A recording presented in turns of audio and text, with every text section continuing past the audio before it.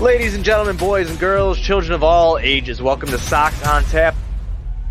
Tony, my first reaction is just, fuck yes, let's go. Sox versus the Twins. That's where it all starts. It all starts taking care of business in-house in the Central Division. That's right, I'm a meatball. You got to bring that top button swag, baby. It is always great to beat the Cubs. And I'm a homer, so I always say they're gonna. Dallas Keuchel Lamson got some beards that you should be afraid of. What everybody said when he gets out there, it's me versus the other guy, and I'm going to beat him. So I just love that mentality. It's cool and fucking tough. Steve, would you say that Tony is mad online? I would definitely say that. The White Sox winner.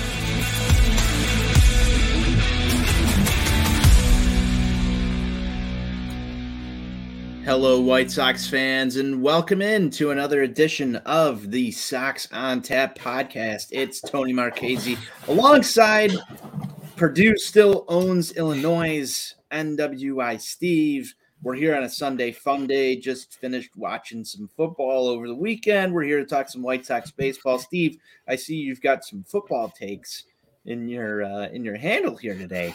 What happened yesterday? I'm not a big college football guy, but how you doing? It seems like Northwest Indiana comes up big again here.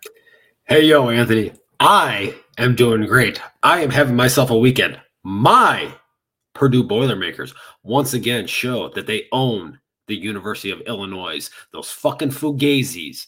At this point, Purdue University might as well just annex the entire 217 area code because they already own the University of Illinois. Just take all the rest of it with. Might as well. And then to cap it all off, what have I been saying for years? Justin Fields, he's a running back. Let's just call it what it is. 14-point lead against the Detroit Lions at home, and you throw a costly pick six to prevent your team from winning a very winnable game. At this point, we just have to say what it is. Justin Fields is a running back. Ryan Poles needs to go out there and he needs to be using that draft capital to get a quarterback to pair with him. And maybe, just maybe, the Bears might return to their glory days of the Great Depression. And that's the amount of football talk we're going to have on this show for the day. I figured we'd get it out of the way early. Thanks for hopping on here, Steve. It's Sunday. It's been far too long without baseball. I'm feeling it. I'm pretty sure you're feeling it. We'll get into that in just a second. But before we do, be sure you're going to ontapsportsnet.com for all your Chicago sports literature and podcasting needs. We've got White Sox coverage. We've got Bears coverage, Bulls coverage, Hawks coverage. Yes, there's people that work for our website that cover the Cubs too. But Steve, what you got something to insert here? Into the ad read. While we're on the subject of Bulls talk, I don't know if people on Twitter.com were paying attention Monday night, but yours truly was in attendance at the UC. Yours truly was responsible for inspiring the Bulls to come back after a deflating defeat last Sunday against the Toronto Raptors. I drove them to victory. They are 1-0 with me in the house. You're welcome. Bulls on Tap, you owe me a giant fucking thank you. Yeah, go subscribe to the Bulls on Tap guys as well. We'll have Buzz on here later tonight breaking down the Bulls game. I think they're playing right now. Yeah, it's about 8:30. The Bulls game should be in full-fledged at this point in time. I have no idea what the score is, but be sure you're following along with Bulls on Tap if you're a fan of the Bulls. And you can get our guy Buzz on Tap and his co-host at Bulls Scripted over there breaking down the game the way that we do for Sox on Tap here. Steve, thank you for bringing the Bulls a win. I hope Buzz gives you a giant thank you for that. That's great. We're here to talk about some baseball, though, and we've got some baseball topics to talk about. Steve, let's get to a couple of these. We've had some trade rumors. We had the GM meetings take place this past week. Not really much activity from the White Sox, but some concerning reports in terms of where the payroll is going to be next year, how the White Sox are going to operate over the offseason. I'm sure these are things that are going to get you pretty hot and bothered in terms of where the Sox are going. I might have some conflicting viewpoints that are rooted in nothing but just hope. Outside of that, man, There's also the fact that the White Sox haven't filled out their coaching staff yet. There's a couple of other topics in terms of how this roster is going to shake out. Let's hit a couple of these things. I want to start with this. The biggest thing in my mind, Rick Hahn speaking to reporters at the GM meetings and saying that the payroll is going to be largely the same as it was last season. I'll give you the floor in just a second here. I thought that they were going to slash payroll. This is something that you told me, that they would slash payroll. Obviously, when you hear largely the same, there's still some room to be under what they had last year. I think no one had the Sox are going to spend more bingo card for the 2023 season, but largely the same. I'm kind of okay with it, but I'm also concerned for a lot of reasons. Steve, thoughts on Rick Hahn saying that this payroll is going to be largely the same? Largely the same does leave a lot of room for latitude. If it comes in $10 million less, that's largely the same. Is $15 million largely the same? Yeah, where do we draw the line here? That's where do you draw the line? You personally, where do you draw the line? Largely the same would be the same. That's what I would define as largely the same, particularly for a team that I'm going within $3 million. That's kind of largely the same for me. It's within $3 million. That's okay. Okay, it's a Lurie Garcia away. That's fair, but Rick Hahn doing that thing that he does, where he says words and gives himself plausible deniability, for lack of a better term, because he is, after all, a lawyer, lest we forget. So where that payroll number is going to ultimately end up is a tremendous question. They are hamstrung, I think, in a lot of different ways by guys on this present roster as currently constructed here. And one of the things that I wrote about earlier on in the week is I believe that they are just simply going to hope for a dead cat bounce out of many of the guys that are here on the roster, because they don't have a tremendous amount of flexibility, if we're being completely honest with ourselves here. So to hear him come out and say that payroll is going to be largely the same, to me, what that symbolizes is they are going to just hope and pray that Pedro Grifol is going to sprinkle some magic managerial dust with his first season on the White Sox bench, and they're going to hope and pray that maybe a revamped strength and conditioning program is all of a sudden going to allow these guys to be healthy. To me, that's not a winning strategy. To me, that's not how a serious organization would go about this thing. Can I insert a question here, Steve? You certainly can, Anthony. Is that not the same strategy that they went into the 2022 season with? I think by and large, yes. I mean, obviously they did add Kendall Graveman, because we have to create super bullpen. We have to allocate, I think it was 35 or 36% of our overall payroll to the bullpen. So this is kind of just status quo for where this organization is. This is, again, symbolic of how unserious they are. We talk about, and the Philadelphia Phillies, team that lost in the World Series to the Houston Astros, they are a poster child for what should be happening with this team. 2018 offseason, they acted like a major market. They went out and they signed Bryce Harper, a guy who, I don't feel like I have to remind everybody, pretty much came out and said he wanted to sign with the Chicago White Sox. But they have a serious owner in John Middleton who doesn't believe that he operates a mom and pop shop in a major market. And so he said, yes, I'm going to sign Bryce Harper. And he's even on the field after they clinched the pennant saying, I wanted to talk about this. Literally saying, I think you're underpaid at $330 million. You're underpaid. Imagine Jerry Reinsdorf saying that. It would never fucking happen, that coward. I want to just hammer this home. Could you imagine, Steve, just for 2 seconds, you're laying in bed at night, you open your phone, you're a fan of whatever team in somewhere in America, and you're sitting there and you hate your owner because you just want to win a World Series, and you see Jerry Reinsdorf on the field, a video of Jerry Reinsdorf telling somebody that they're underpaid.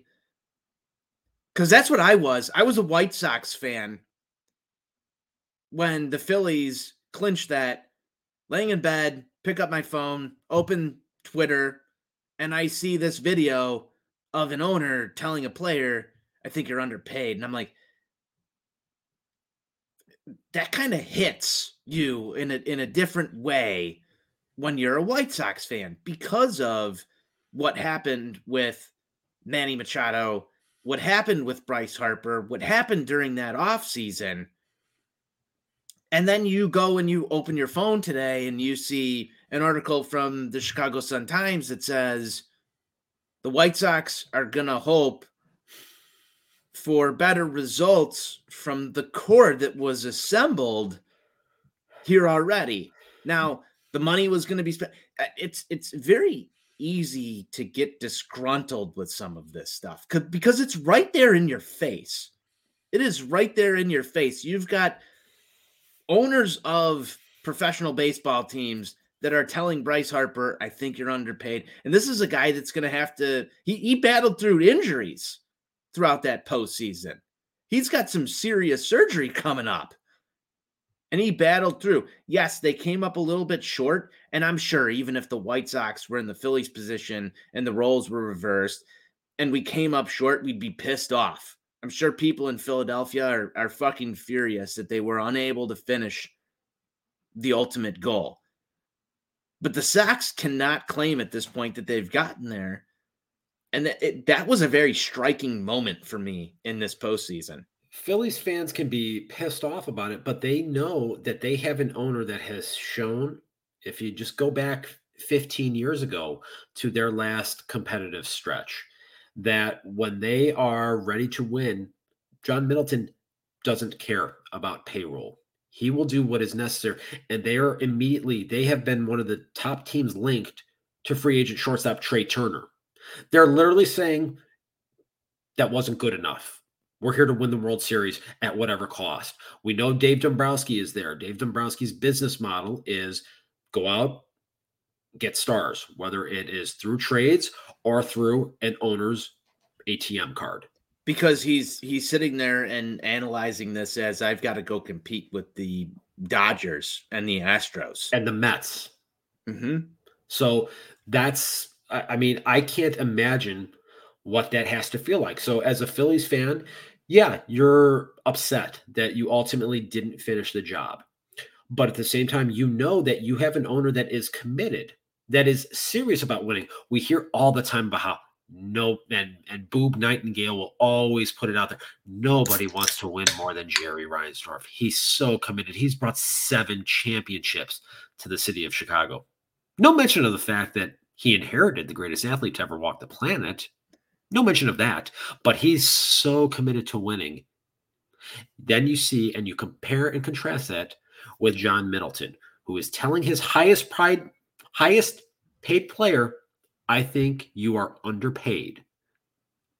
And they're already going to go out there and they're going to try to add to that team in hopes of finishing the job next year. That has to be an amazing feeling as a fan. It does, but I think still they would rather be celebrating in the streets of Philadelphia. I mean, obviously yes. They would. I mean, look, at the end of the day, only one team is going to win that final game of the season. But I will agree with you here. There is a striking difference in how other teams are operating right now within this market than the Chicago White Sox.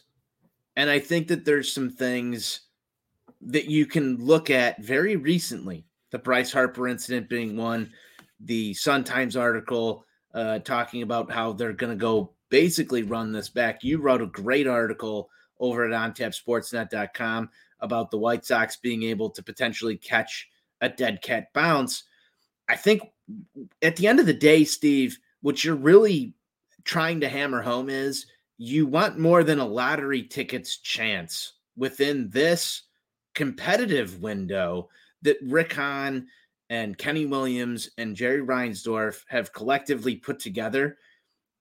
You want the best odds going into the season, and the things you're hearing at this point seem like subtractions to those odds versus what you see in the market from other teams who are there right now. I think that's the easiest way to lay this out. And yeah, I would several factors aside, it doesn't look good. No, it doesn't. At the end of the day, look, having a high payroll, being above the luxury tax, does that guarantee you winning the World Series? No, it doesn't. But what it does is it gives you an opportunity to spend over roster mistakes. That's what serious organizations do. Everybody wants to throw all these stats out there about, all teams with the highest payroll, don't win the World Series more oftentimes than not. And I've seen some schlubs on Twitter.com in recent weeks talking about how, in the last, I think, 20 years, I think only 2 teams have won the World Series with a player top 5 in payroll on their roster. That's literally not the point. At the end of the day, the goal is to position yourself as best possible to win the World Series. You do that by getting into the postseason. And if you look at the numbers here, they're pretty telling that teams with the highest payrolls typically get into the playoffs. You get in, you've got a shot. The Phillies proved that this year. The Atlanta Braves proved that last year. Here's the big problem with the White Sox that I have right now. You had a top payroll in baseball. Spending allocation is a significant issue there. All right, so let's move into that, Steve, because I gave them the benefit of the doubt this season. You came at them throughout the course of Sox on Tap post games where I was very positive. You were very negative on this, and you kind of called some issues out.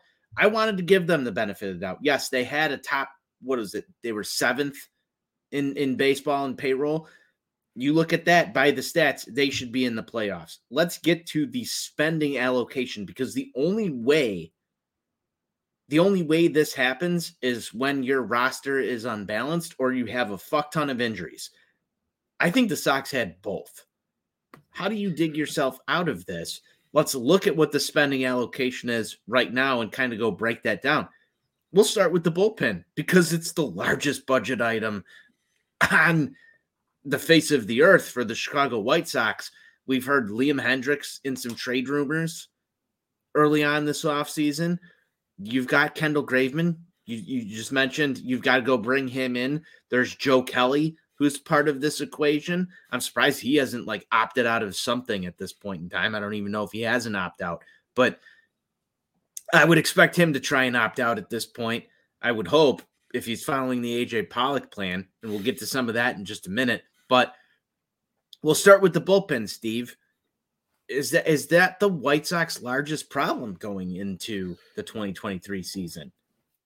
It is a significant problem, and you can certainly say it is the biggest problem, that the highest portion of the payroll is tied up into guys that ultimately are on the field the least amount. So there's definitely a problem there. Circling back to your original thesis there, talking about, okay, this team is a top 7 in payroll, that final number looks nice on paper. And for the defenders of Jerry Reinsdorf's family trust, they like to sit there and say, oh, see, he spent $195 million. He's never spent that much before. They were top 7 in payroll. They should have enough to win. That all sounds great. But let's look at some other facts. Let's look at some underlying issues associated with this here. A lot has been made, obviously, about the fact that this organization has never issued a free agent contract for more than $74 million. Believable. I agree, Hawkaroo. It is unfreaking believable for a team in a major market. If you break it down further, They have never issued a contract to a free agent with an average annual value of $20 million or greater. You gotta be bleeping me. The closest they got to that number was Dallas fucking Keuchel. What in the hell are you doing? And I think everybody knows how I feel about that flaming shitbag. So when I think the best part about Dallas Keuchel is He gone. confirmed. I can't wait to edit our intro video next year so that we don't have to talk or ever hear his fucking name ever again. I'm going to keep him in there just for a reminder of the past, because if you ignore history, it will repeat itself. That's cold, Anthony. That is just cold. Nevertheless, that's not why you called. Again, the unwillingness of this owner to spend at the top of the market, to actually go for high ticket items. He wants to shop at TJ Maxx when, let's face the facts, should be shopping at Versace or whatever, big name brand there is. This is Chicago. This is not Kansas City. It's embarrassing. Let's be real. Wait a second. Is it Kansas City now? Is it Kansas City now? Because, we've got their, bench coach?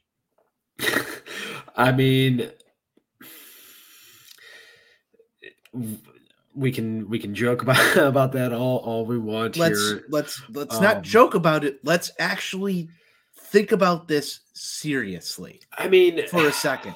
People are celebrating this move.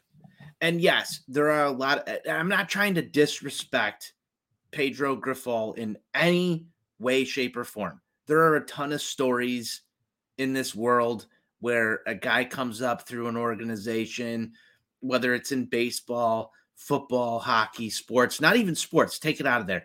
Guys who work hard get what they deserve. And I'm sure that Pedro Grifol has worked his fucking ass off to get this job. But are you really happy? Are you really happy, Steve, with this hire? Are you really thinking that the Kansas City Royals bench coach is going to come in here and turn this fucking thing around? This is my biggest problem with the whole thing. I feel like I'm living in a fucking simulation, man. It feels like a joke. You brought back Tony La Russa, and I understand there was so many problems with this hire. But you brought on one of the winningest managers of all time. You gave him this group of players. It didn't fucking pan out. People want to point the finger at him, say, okay, that didn't work. You think the Kansas City Royals fucking bench manager is going to come in here and fix everything? The White Sox Twitter account does. The way they want to sell it to you does. But I have trouble thinking that that's the answer. Is it the ultimate answer? No. The ultimate answer is no, but they've sold you hope again. Well, let's be real about this. What is the social media intern supposed to do in this situation here? Because that's their job. Right. So it's kind of hard to sit there and envision a scenario where they're not going to paint this picture with a broad brush that this is a tremendous hire. They're overpainting right now. We're at a point. This is just my take. We are at a point within this offseason where I've had so much Pedro Grifol content. Just weeks after you said, we're not going to go face the fans.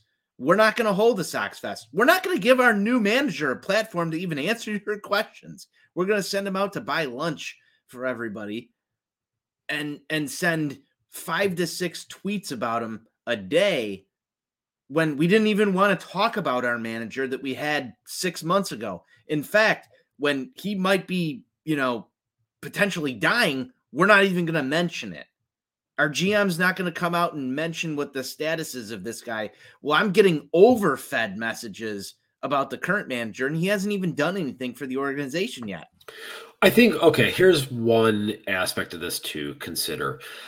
I obviously there was a lot of backlash from the minute the Crypt Keeper was hired 2 years ago. And the social media team obviously knew that. They knew that this fan base... The social media team also fucked up a tweet and put Oh, somebody did else's they? signature on that. So the social media team, here's the other thing. We don't know who runs the Sox social media account. At least I don't. So I don't even know if it's the same person. I don't know who runs at White Sox. Maybe you do. I can hashtag confirm that I do not know who operates the account, but we see these contrasts all the time when it comes to... Is at White Sox Rick Hahn's burner? That would be something right there, wouldn't it? Well, look, let's go a little tinfoil hat time here. Okay, maybe it is. Are we too I'm on early? Twitter. I bet Rick Hahn is logged into at White Sox. Are we too early in the episode here for a little tinfoil hat time here? What if the picture of the Crypt Keeper with AJ Hinch's signature 2 years ago was a plant by the general manager as a way to say, hey, I didn't support this fucking shit. I wanted nothing to do with this. Because if you read between the lines on a lot of the commentary from Mr. Lawyer Boy over the last couple of weeks here, the shots have been not so subtle. So maybe, just maybe, that was planted there. Who knows? Rick Hahn may or may not be at White Sox. That's interesting. That's some developing news here. Man, we are far into tinfoil hat time. I don't think it was too early. It's 8:53. I mean, it's already dark outside. Well, it's been dark for almost 4 hours, Anthony. It's just the worst. It is just the worst. The whole daylight savings time thing. Not a fan. It's not ideal. It's not ideal at all. It's been a rough week. I'm really buying this. I am buying what you're selling. Well, hey, that's good because that's kind of my job. Does he run the Southpaw account too? You know, I feel like Southpaw is his own man. And I feel like he marches to the beat of his own different drum. So I don't see that one personally. Where were we before we got to the Rick Hahn Twitter? Just, talking about just, Pedro Grifol and, I feel like I've been overserved. Like I'm okay. And that's I'm okay. That's fair. I'm okay now, right? Like, great. We've got a new manager. Yeah. I've seen the picture of him hung up. I went to a Blackhawks game. He was there with Yasmani Grandal. You and I talked about it before. I mean, let's go to Sox on Tap story time. I'm driving to this Blackhawks game, same day that he was hired, and you and I were on the phone, and we're talking about possible Yasmani Grandal trade scenarios. And then Yasmani Grandal shows up and is there with Pedro Grifol, and I'm thinking to myself, they ain't trading this guy. He's sitting there with Pedro at a Blackhawks game. And then you get some reports that he's training with the Blackhawks training coach. There's a new performance coach who was hired by the White Sox over the past week. I think he's here, but then you get these Sean Murphy rumors. Okay, that's what came out of the GM meetings. Let's talk about Sean Murphy.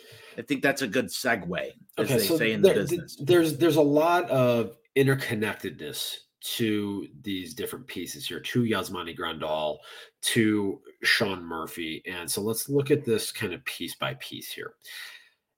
I don't envision a scenario in which Yasmani Grandal is not on the 2023 White Sox opening day roster. As I talked about earlier in the week, he is one of the prime guys that they need to have that dead cat bounce. You told me that he might go to Detroit. I did. Okay. I did not say he might. I said if they decided they wanted to go down a path to move him. It's got to be bad. Can we contract piss for bad people off? contract. Can we piss people Let's off? not go. Just Let's read. not. Tell the people what you told me. Man, Anthony, we're not here to talk about that right now. That's not why you called. Okay. That's not why That is why I called. It's not though. We're not going to go there. Okay. We're going to save that, for some drunken night in the garage at Casa de Marchesi. Okay. We'll save it for then. Okay. We're not going to do that now. Hey, what do we always tell the people? If you've got something they want, don't give it away for free. I thought we told the people that Gavin Sheets is going to be a Hall of Famer. That's what I thought we were here for. I don't know about we, but nevertheless. So Yasmani Grandal, I fully expect to be a part of this team on opening day, March 30th in Houston, when the Astros are getting their World Series championship rings and Jose Abreu is being introduced as the Astros starting first baseman. This is even worse. You're painting pictures that I don't want to see. I mean, listen, it's just part of life. As it relates to Sean Murphy, there are problems with this hypothetical scenario that is floating around. And I've actually kind of heard for maybe a couple of months now that Sean Murphy was someone that the Sox have liked and that they would potentially have interest in this offseason. With that being said, the issues are this. They don't have the capital that is necessary to get him from the Oakland A's. Any deal to get Sean Murphy would have to start with Colson Montgomery, the White Sox number one prospect and the heir apparent to the shortstop position here. After that, things get problematic because this system just simply doesn't have the depth. So a package of Colson Montgomery, Brian Ramos, Jose Rodriguez, or Lenyn Sosa, whoever you want to throw in there, that's just not enough. A team like Cleveland, who has 9 prospects, 9 in the top 100, the number 3 overall farm system, they have the capital that is going to be needed to go out and destroy any offer that the White Sox put out there. So the notion of Sean Murphy even getting to the corner of 35th and Shields just doesn't hold up. But I like the fact that the Sox are active in the catcher market. That, to me, it might not be Sean Murphy. And obviously, there's a lot to like about a guy like Sean Murphy.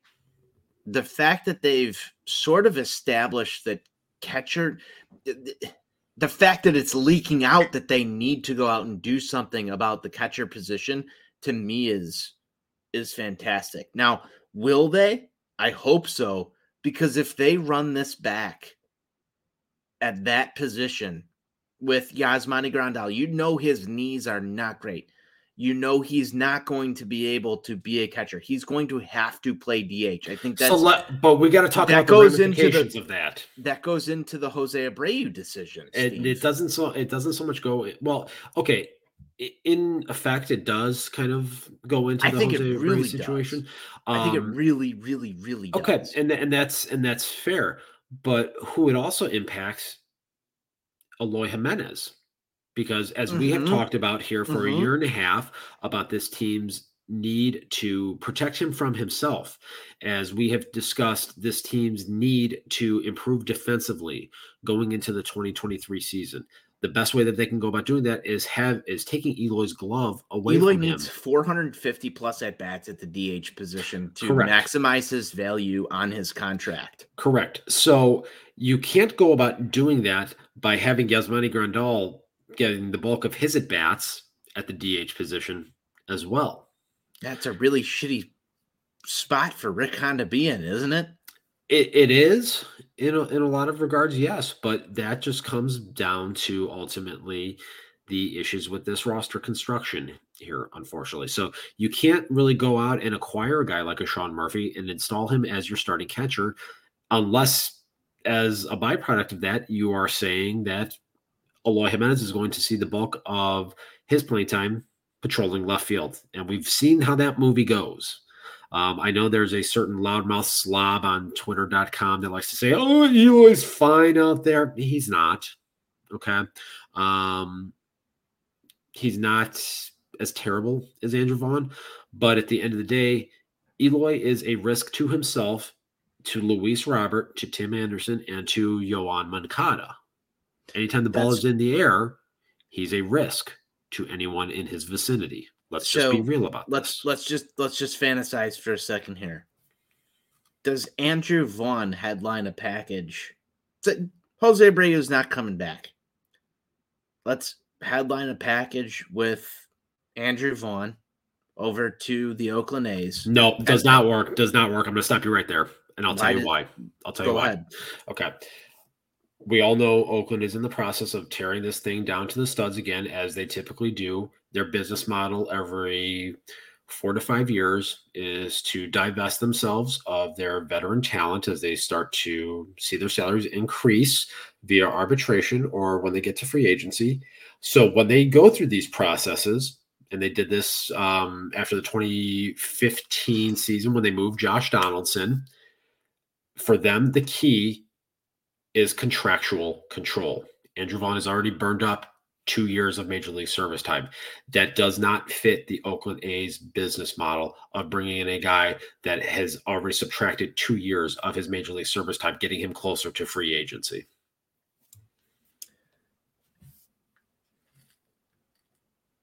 That's just...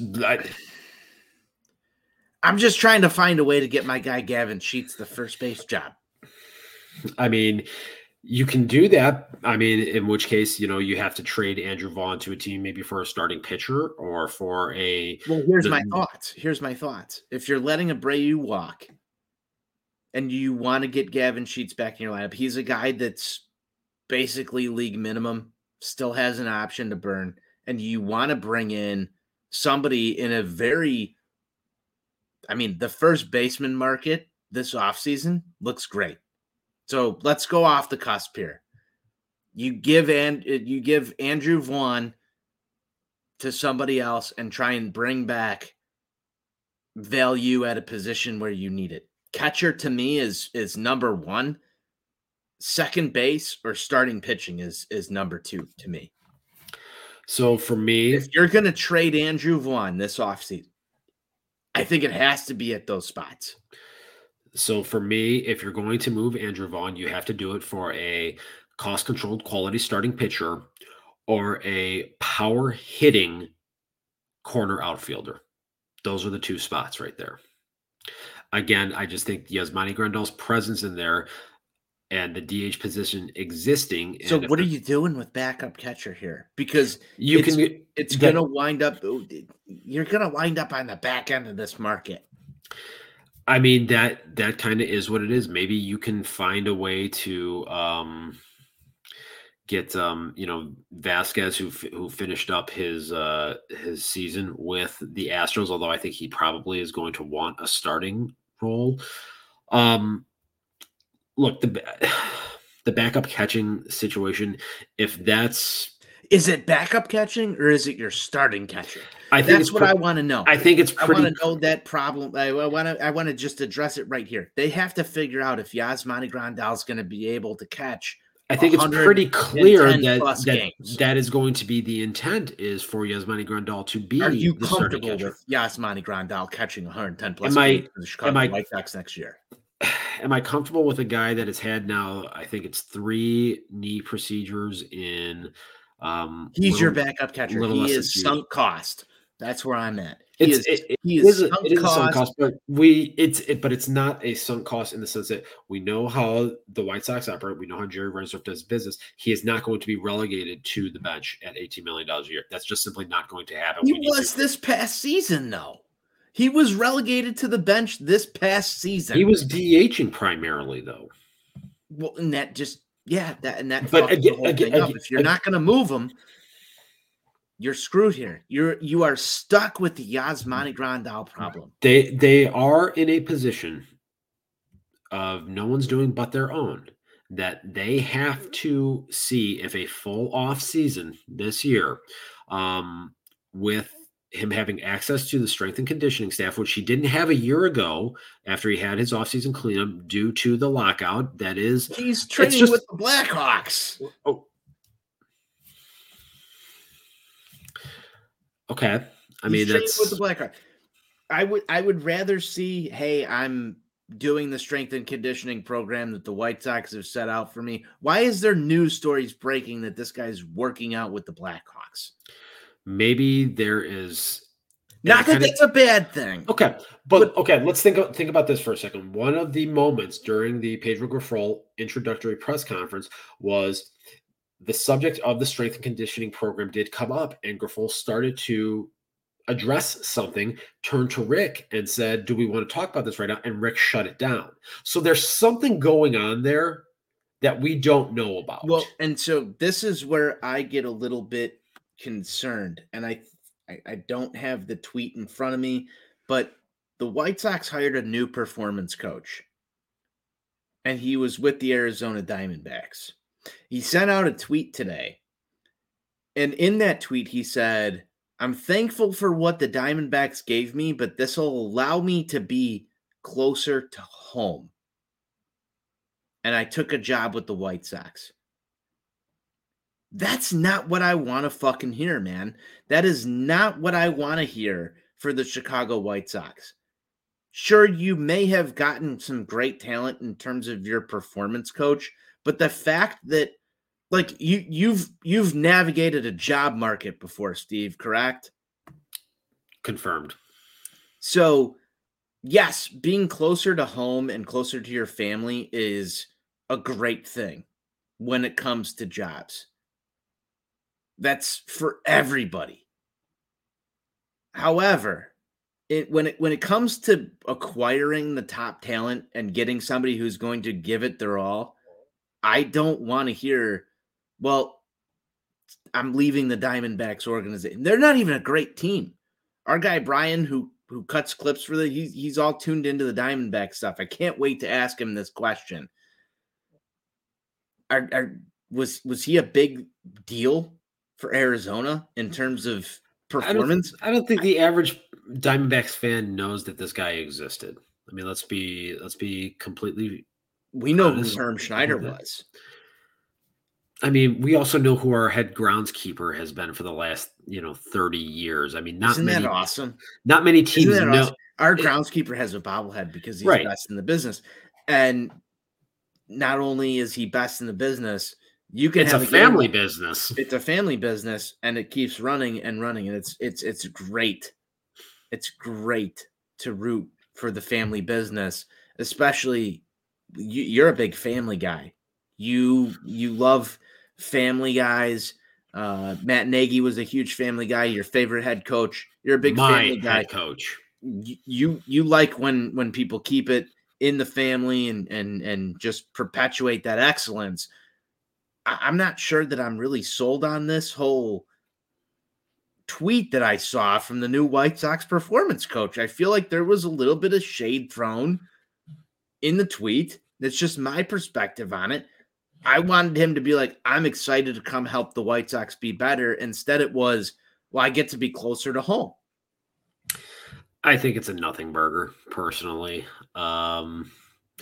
A guy that's a strength and conditioning coach or performance coach, whatever his title is going to be. I'm very concerned about the White Sox strength and conditioning guys and performance guys, because our previous strength and performance guys, let's just call it out here, Steve. They were late and weak. They were late and weak. How the first base hard. How savvy are these guys typically from a PR standpoint? Is my main point I'm trying to get across here. PR guy. Well, if we've learned anything, the White Sox in public relations kind of been a losing battle for. I've been so shocked that I've been wearing these sunglasses for so long, so you can't see the shock in my eyes. Okay, Kenny. Well, I'm just, it's a family business. I'm trying to carry on the motto. Yeah, it's a family business. Hence, nobody can lose their fucking jobs around here. Daryl Boston might have. Not from what I'm hearing. Ooh. You think we got Debo back? You think he's going to continue to blow the whistle at first base? Debo is... I like Debo. Word on the streets, he might be somebody's snitch in the front office. Ooh, I don't like to hear that. Is Super Joe back? I know we got Charlie Montoyo. No, he's Super Joe. cooked. He's cooked. Thank God. Super Joe. Yeah. Sent too many runners this year. It happens. Yeah, it's a real shame. Real shame. It happens. What else we got here, Steve? What else we got? I know we had a couple of other topics. We went down some different paths here today. I think they were definitely great paths to go down. But what else do we want to talk about? We're 45 minutes into this. We'll probably do another 15 here. What else we got? Well, you mentioned that you have some Andrew Vaughn thoughts that you wanted to share with the listeners. So I guess I'll turn the floor over to you, Anthony, and see where this drive takes us. I do have some Andrew Vaughn thoughts, Steve. And I kind of preface this a little bit with, I think he's sort of your most marketable player. And this is obviously sort of hot because you don't want to trade your best guy. And Andrew Vaughn right now at this point in time is the White Sox best guy. Is he though? No, he's not, but he's got the most potential. Does he though? You're not getting rid of Luis Robert. So outside of that, that's not even where I was going with that. Who else outside of Andrew Vaughn is going to fetch you the highest value in any trade on the White Sox? Well, I mean, the fact of the matter on the offensive side, I mean, you can go at Dylan Cease here. No, that's not where I was going either. There are two guys, or excuse me, there's one guy on this roster that has had a couple of short bursts in his career that he's had a slug that starts at the number 5, which is kind of what you want from a corner player. Somebody I was just talking about a couple 2-3 minutes ago. Mr. Eloy. I mean, when he came back, he showed the promise that we all bought into when he was acquired 5 years ago. He showed that capability to be that middle of the order run producer and masher that this lineup desperately needs. Now, again, he has followed that up with inconsistency from a performance standpoint and also from a health standpoint. But I think you can make a more compelling argument that there is more upside and potential that has been shown at the major league level from Eloy Jimenez than you can from Andrew Vaughn, particularly given the struggles that we have seen from Vaughn in the second half both years. I think you can. I think the injury history there and the position issue is at play when you're trying to go onto this market and say, we can trade this guy. I think a lot of GMs are going to be focused on this first base position. You've seen, I don't know if it's a record level, but it just feels like there's a lot of first base turnover within this market right now. Yeah. I mean, so if you don't want to go pay a first baseman and you can trade with the White Sox for a guy like Andrew Vaughn, I could see a team at least making a phone call and saying, what does it cost to get Andrew Vaughn here, and entertain something versus, all right, let's go give Josh Bell or Jose Abreu this contract. You've got some cost certainty with Andrew Vaughn, which makes him marketable. I think if I'm a GM, I'm trying to go get that next hot first baseman before I'm going to go sign a guy who's 30 plus. So it at least entices me to make that phone call first, which makes Andrew Vaughn a little bit more marketable. When you look at the outfield market right now, I'm kind of sitting there going, all right, is Eloy Jimenez the best I can do?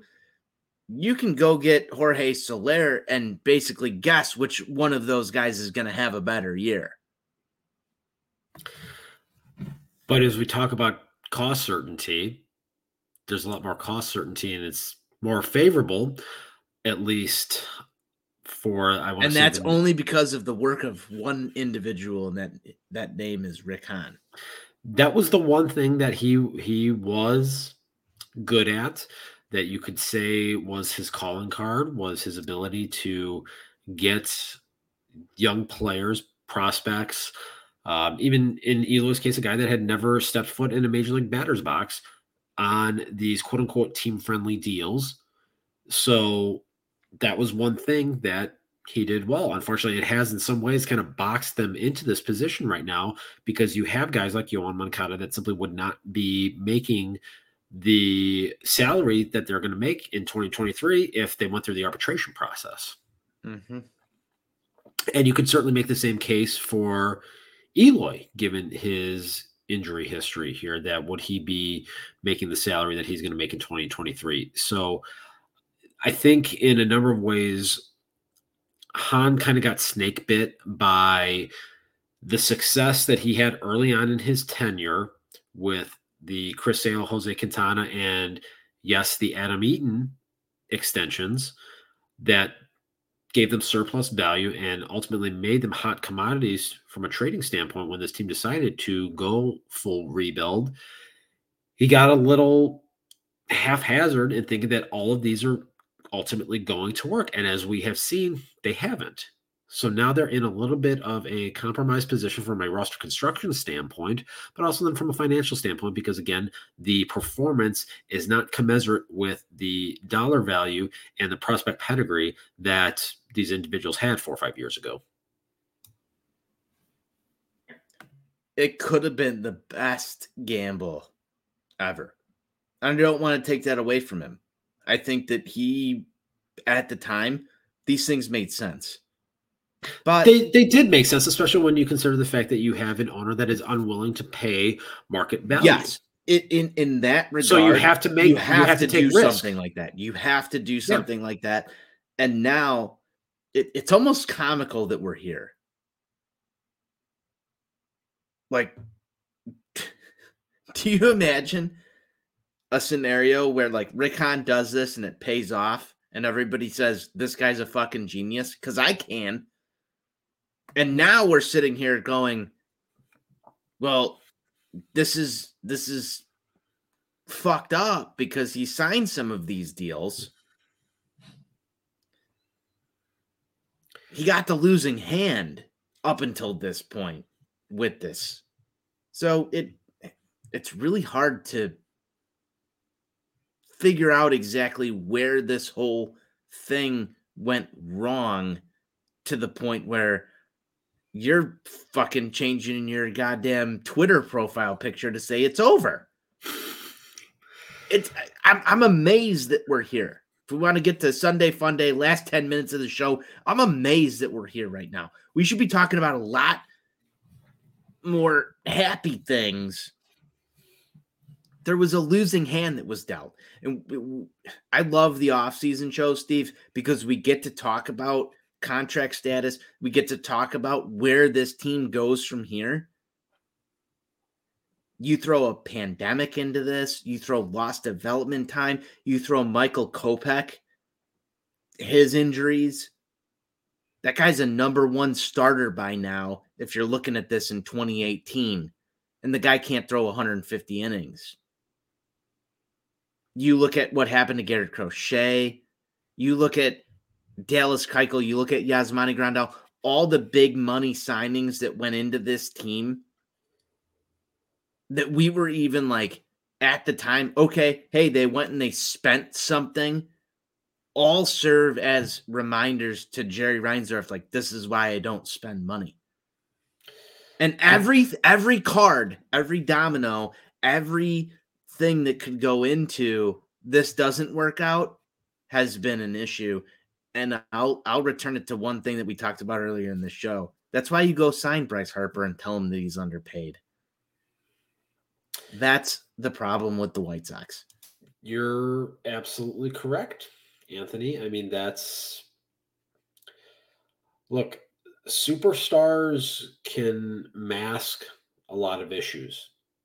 The White Sox have never, and everybody wants to sit there and they want to talk about Albert Bell 25 fucking years ago. Well, then I'll ask you this question too, Steve. Is Jose Abreu a superstar? I wouldn't define him as a superstar, no. I would define him as, at this point in his career, I would define him as a very good player. Would I define 36-year-old Jose Abreu as a superstar? No, I wouldn't. Do the White Sox have any superstars? They have guys that could be superstars, but do they have any actual superstars? No. This team has not had a superstar since they signed Albert Bell to go with Frank Edward Thomas. That's the last time. It's just such a problem. Yasmani Grandal, when he was signed, did you think he could be a superstar? No. Yohan Moncada, when he was traded for, did you want him to be a superstar? 100%. And Yohan Moncada was a guy that we were told was being billed as a superstar. He was a guy that had, the last phenom. I'm going to stop you. Phenom. I'm going to put phenom above superstar. Yeah. And look, that's a guy that was traded for the best White Sox pitcher I've ever seen in my life, a guy that was on a Hall of Fame trajectory. So, you might say that the guy he was traded for was a superstar. Okay. You know what? Okay. That's fair.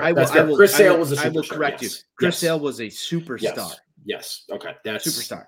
That's your last superstar. Yeah. Okay. That's a valid point right there. On the positional side, though, we got to go back to Frank Edward Thomas and Albert Bell, 25 years ago. Was Jim Thome a superstar? Jim Thome, White Sox, no. Jim Thome, White Sox, no, but he was a superstar, and I feel like they wanted to grab that little bit of superstardom from him when he was brought here. But the problem was Jim Thome was coming off of a season in 2005 where he missed, I'm going to say, the last 3.5 months of the year. That's why he was traded, because Ryan Howard took his job and hit like 50 home runs, and he became expendable. Incredible that Ryan Howard has anything to do with the White Sox, but it's true. The funny thing about it is that Kenny was trying to trade for Ryan Howard, not Thome. Let's and if we want to talk alternate superstar history, graveyard. Oh man, I'm just Sunday scaries are hitting me hard right now. Yeah, I mean, if we want to talk alternate history and alternate scenarios. I mean, dead cat bounce here real quick. Dead cat bounce. Somebody's got to be a superstar. Yes or no? Dead cat bounce. Somebody has to take a step towards being a superstar. I don't know that it has to be a superstar per se, but you need guys to be really good. Teams have won the World Series without superstars. The 2005 White Sox won the World Series without a superstar. The 2015 Kansas City Royals won the World Series without a superstar. Are you telling me Jeff Blum's not a superstar? Listen, I will always have a special place in my heart for number 27, Jeff Blum. Okay, that is a fact. But no, he in fact was not a superstar. The 2002 Anaheim Angels didn't have a superstar, but they just had a really good team in all phases of the game. I think you saw that a little bit this year, Steve, from the Cleveland Guardians. Oh, fuck them. No, I know, motherfuckers. I know, fuck them. But you saw that team kind of grind it out, yeah. Jose Ramirez, very underrated. Jose Ramirez, I would categorize him as a superstar, though. I don't know if I go that far. I absolutely would. If you look at what this guy has done over the last 5 years of his career. Oh, yes. Sure. He's probably I'm not even just talking about what his baseball reference page looks like. I'm talking about a guy that everybody knows. But see, just part of it is your publicity. Okay. In a sense, yes, but it's not his. Then again, fault. We're dealing with Major League Baseball. Right. I mean, it's not his fault that he plays in a shit market. Jose Ramirez is the best third baseman. He's the best player at his position, and he has been for, I want to say, the last 4 or 5 years. So when you look at that, the best at your position, you're a superstar. In my world, anyway. To each their own. So, I think he needs more marketability to be a superstar.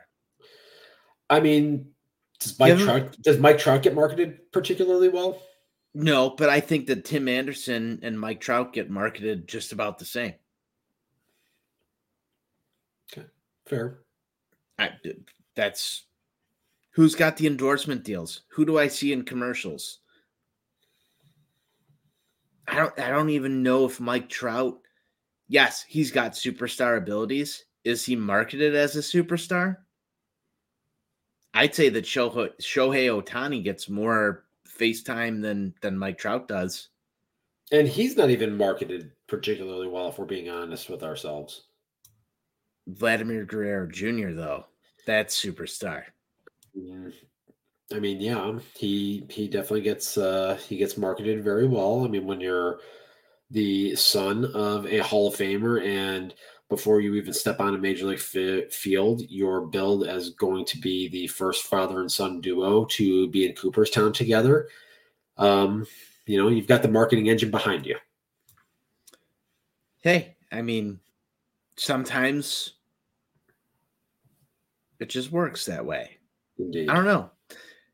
That's a question for MLB's marketing department, Steve, not us. Yes. I don't think we can solve that one. Any other White Sox topics? We're just past the hour mark on Sox on Tap Sunday Fun Day.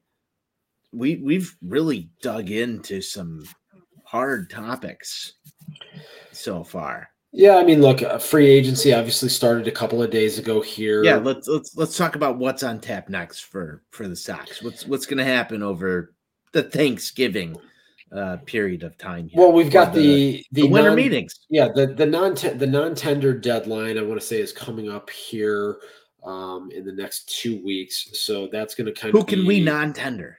Adam Engel. Are you going to tender Adam Engel, or are you going to non-tender? That's an absolute non-tender right there. I think if you look at him, I think Jose Ruiz is probably another guy that you can non-tender. Ooh. So I like that. I like that. I mean, those are probably the two most obvious ones to me. So, that's going to kind of be the first hurdle to climb here. Then obviously you've got the arbitration process at the end of the month here. We're going to have another Lucas Giolito arbitration, aren't we? Well, I mean, it all depends. It all depends on early thoughts on how that goes. Well, it's all going to depend on, how relatively close to last year's payroll they really get. We brought that up a little earlier. Yeah. That up a little earlier. If you just joined us, make sure you catch this in podcast form wherever you get your podcasts. We talked a little bit about Lucas Giolito and some arbitration stuff. Steve, I think that you're absolutely correct. Where do we go from here? Who's going to be movable? A lot of this stuff is fluid, as they say in the business. It is fluid. I mean, I think the two guys that will probably have the most speculation surrounding them are Liam Hendriks and Lucas Giolito. Maybe some Andrew Vaughn stuff mixed in there. I don't think it's going to be as widespread, however. But I think, especially given where the reliever market is, looking at the fact that Edwin Diaz got over $100 million from the Mets, the deal that Rafael Montero got from the Astros, a team like the Los Angeles Dodgers that is going to need somebody at the back end of their bullpen, they've got a lot of prospect capital, well-run organization. Would Liam Hendriks be of interest to them? I'm sure he would. And that could actually be to the White Sox benefit right there if they are looking to try to retool this thing with some young, controllable talent that has high upside from an organization that actually knows how to develop players. The A.J. Pollock experience just sells me short on dealing with the Dodgers at this point in time. Now, obviously, there was an opt-out that we didn't think was going to happen. I think that's the last little bit of White Sox news. There's no more A.J. Pollock. Steve, before we close this out, favorite moment of the A.J. Pollock era in White Sox baseball? Man, if you look at some of the blunders that happened with him, obviously there's these are positive times. Steve. Oh, we're talking positive. The best moment of the AJ Pollock era. I feel like he had a hit somewhere in there in June or July in the 8th or 9th inning to give the Sox a lead against somebody. I feel like I was at one of those games when it happened. So descriptive. Probably, I think pitch hitting appearance. Look, there's not a whole lot of good to talk about. Paint me a picture. How about when he just, screamed "fuck you" at a Houston Astros player after running down a fly ball in left field when Jimenez couldn't. If that's the best that we can do, that says all that needs to be said about the AJ Pollock experience. I thought it was going to be better. I really did. I think we all did. I think we all thought that the AJ Pollock era of White Sox baseball was going to be better than it wound up being. But it felt cursed to me almost from the start because you had opening day and he was heavily involved in that. And then, it was just like on the shelf, off the shelf. And then the next day he tweaks his hamstring. Mm-hmm. It was on the shelf, off again, on the shelf, off the shelf. From there on forward, it just didn't pan out. The last thing I want to really write home about this is that Nick Madrigal pick never really panned out for the White Sox. In fact, was a crucial blunder in where we're at right now because you turn Nick Madrigal into a guy opting out of being a White Sox player, and involved in that is a potential Hall of Fame reliever. So you got that going for you. Not great. It doesn't look good. The optics, not good. Bad all around. And the fact that we were entwined in this, Steve, because Craig Kimbrell in Iowa. Yeah. Look, obviously, I've talked about this a number of times. Drafting Nick Madrigal at number 4 with your last high-end pick of a quote-unquote rebuild, that's how you lose your job. Somebody did. Mm-hmm. Somebody did. And that this is an organization, Steve, that I will say, people want to say there's no accountability. You just get reassigned.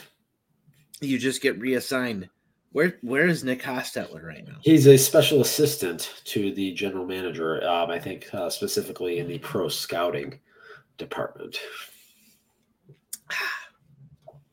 I'd like that job. I'm sure you would too. It's a good gig if you can get it. Well, there you have it. Steve, we've done an hour and 8 minutes and 34 seconds of White Sox talk on Sunday. It's been a fun day. That's all I really have. We broke down where we're at right now as White Sox fans. I don't know if you want to keep going. If you've got any other topics to talk about, please hit me with them. But I think we sprayed to a number of fields here this evening, and there's no shift. There's no shift anymore. We're spraying to all fields. So those balls are, finding the holes now that they wouldn't necessarily find in years past.